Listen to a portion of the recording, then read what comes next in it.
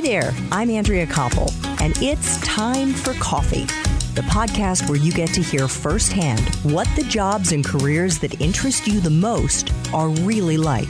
Hey there, Java Junkies. Welcome back to another episode of T for C.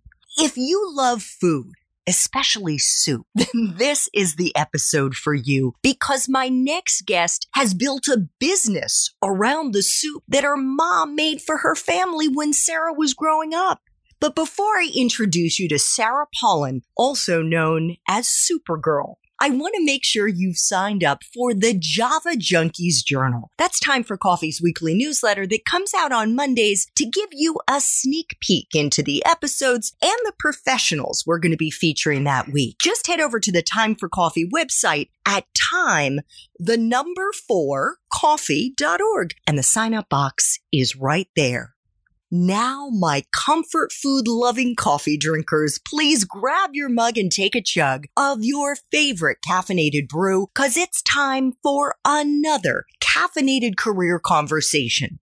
And my guest is Sara Polon, whose career path after graduation had many twists and turns, including working at an internet startup, leading tours through the Middle East, and several years as a stand-up comic in New York City. Then in 2008, after reading Michael Pollan's book, The Omnivore's Dilemma, she founded Soupergirl along with her mom, Marilyn Polon, aka Supermom and Chief Anxiety Officer. By sourcing seasonally from local farmers, the company makes a wide variety of healthy, kosher, all-natural vegan soups that can be found all over the East Coast. And you can find Soupergirl products at the company's 2 DC area retail locations, at Whole Food stores from Kentucky through Virginia, at Giant, at Lidl, spelled Lidl, Wegmans, Peapod, and Costco warehouse from Massachusetts down to Washington, D.C. And if you don't live in that region, the company also ships soup nationwide through their Super Meals program. Soupergirl has received national press and has been featured in such publications as The Washington Post, Food and Wine, O Magazine, and the soup duo was most recently seen on ABC's Shark Tank, on NBC's Today Show, and CBS's The Dish. Sara, welcome to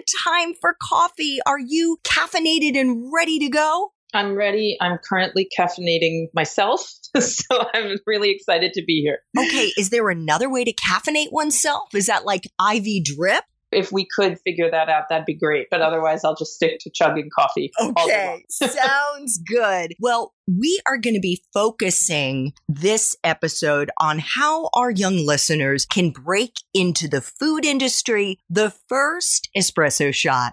What entry-level jobs, Sara, are available to young people who want to break into this industry? The first thing you can do is just get a retail job at any food establishment, a fast casual establishment. That's a great way to see what it's like to be in the food industry, to watch the ordering and the receiving and the prepping and watch how the chefs monitor waste and keep track of quality. So just working at a restaurant or a fast casual place or something like that is a great way to just learn about how the food industry works. Terrific. And what about if they were to go like one step up from that? What are entry-level jobs they should be looking out for? If you want to take a step up and work with a food manufacturing place like mine, first of all, there's internships, there's social media needs for startup food companies. And that way you also get to learn about the process. You want to record it. You want to communicate your values, the company's values, things like that. So there's marketing opportunities and also sales opportunities, get you out on the field and get you talking about the product. And then there's quality control in the factory. So there's a whole myriad opportunities in food production on an entry-level basis. Wonderful. What about a useful skill or skills? And let's group this in terms of hard skills and soft skills, Sara, that you look for in the young people that you hire at Soupergirl.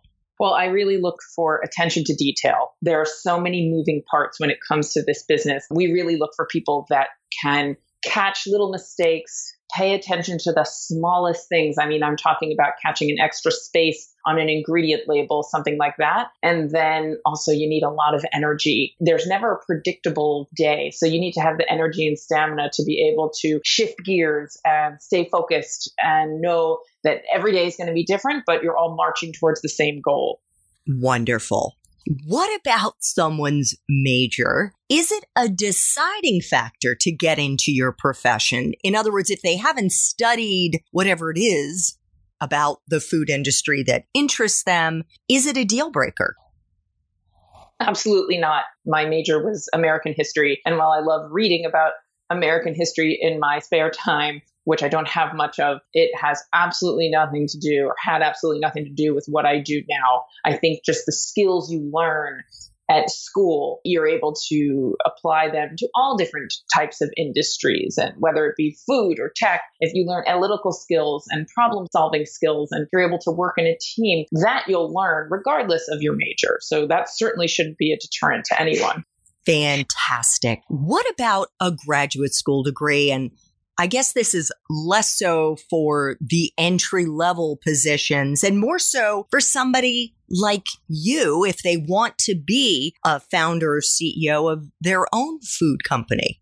I think that can go either way. Most of my peers in the startup food world here in Washington, D.C. do not have graduate degrees. They just decided to, quote unquote, follow their passion and leave their jobs and start businesses and kind of go to business school via starting a business. But if you want to learn more skills and learn accounting, learn finance, something like that, graduate degree is certainly not going to hurt you, but it is not a prerequisite to starting a business or joining a growing food business.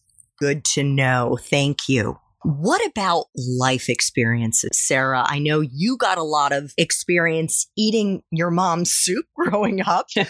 What do you think are the most useful life experiences for someone who wants to get into the food industry? You know, that really depends on the person. I know some startups that were founded by 24 or 25-year-olds and they're thriving, and other ones started by people in their 40s and 50s that are really struggling. So it really depends on the person. The most important thing is that you stay focused and you know what you want to do. If you want to start a food business or if you want to join one, it's important that you believe in the mission. And I think that's more important than specific life experiences that you may or may not have.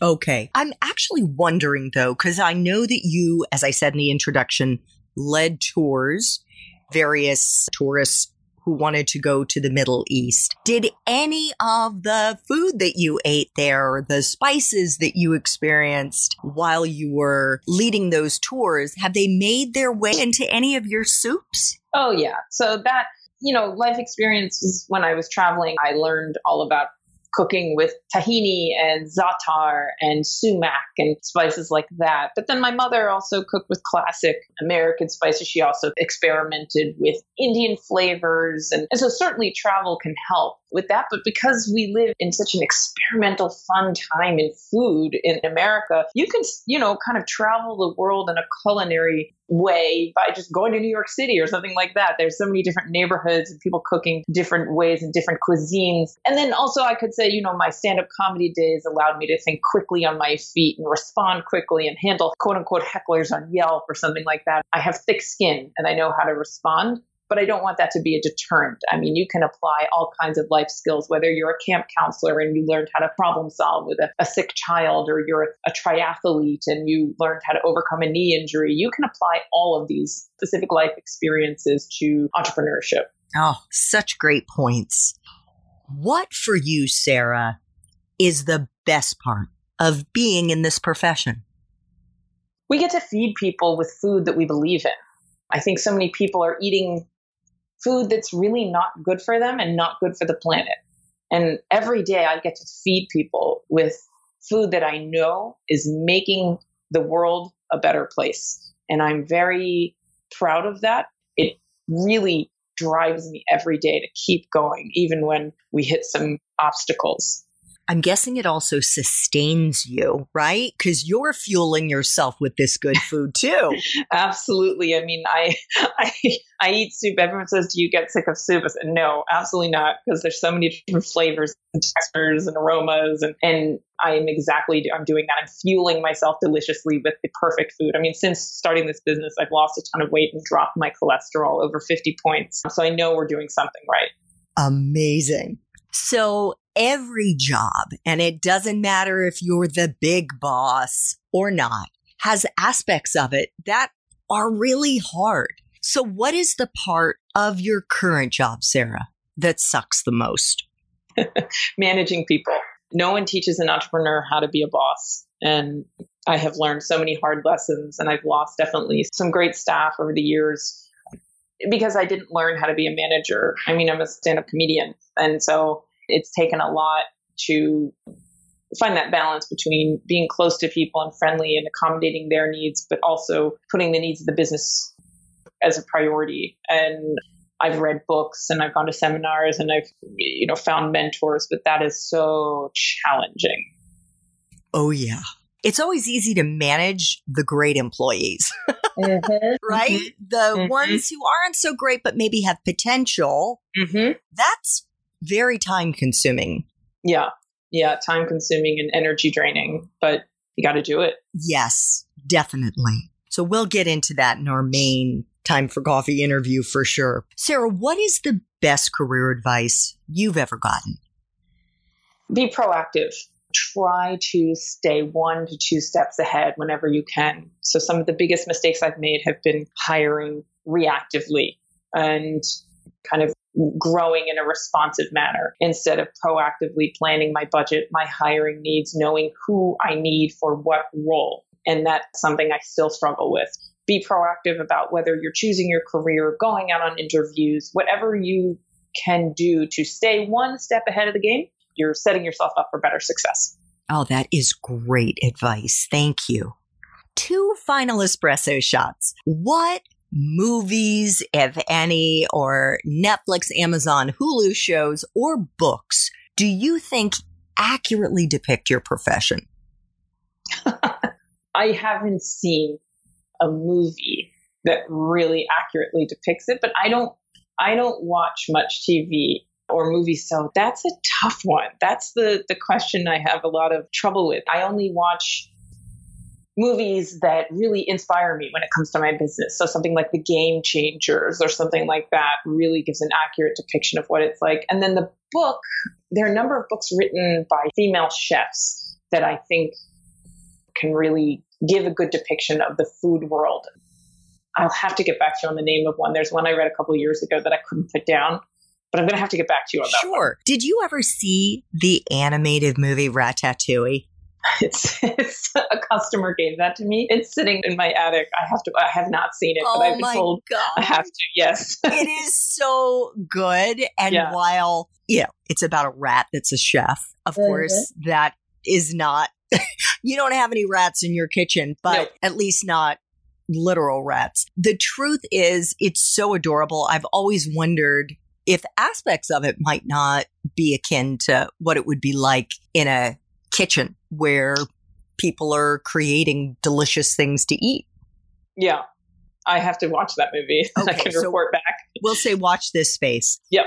Final espresso shot. What would Java junkies be surprised to learn about your profession?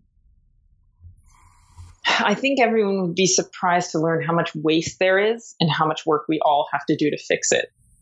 It is so hard to cook the correct amount of food to feed people every day. And if it rains or snows, a government day off or something like that, your sales can be completely off. And then what do you do with all that food? And it's so challenging. A, for your bottom line, and B, just from a food waste perspective, it's terrible. Yeah. So what do you do? I mean, is it possible to freeze your soups?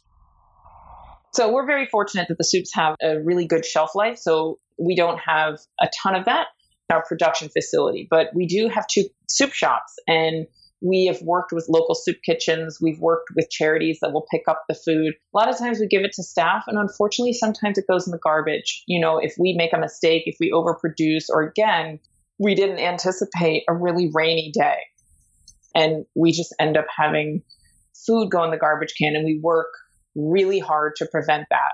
And the staff takes home a lot of extra food that's quote unquote expired, but it's a much broader conversation that everyone's having in the food industry to try to fix this. Well, that's good to know. And maybe some of our listeners can get excited about that and come up with a way for us to solve that big problem. Mm-hmm. Sara, thank you so much for making time for coffee today with me and the Time for Coffee community. If our listeners want to hear more and learn more about how Sara built her career and built Soupergirl, they should check out show notes for this episode to see if her main Time for Coffee interview has already dropped. Thank you so, so much. Thank you. Thanks so much for listening to Time for Coffee, where the professionals in the jobs that most interest you always have time to grab coffee 24/7, no matter where you live. I have one quick favor to ask you. Remember to rate, review, and subscribe to Time for Coffee. Thanks so much.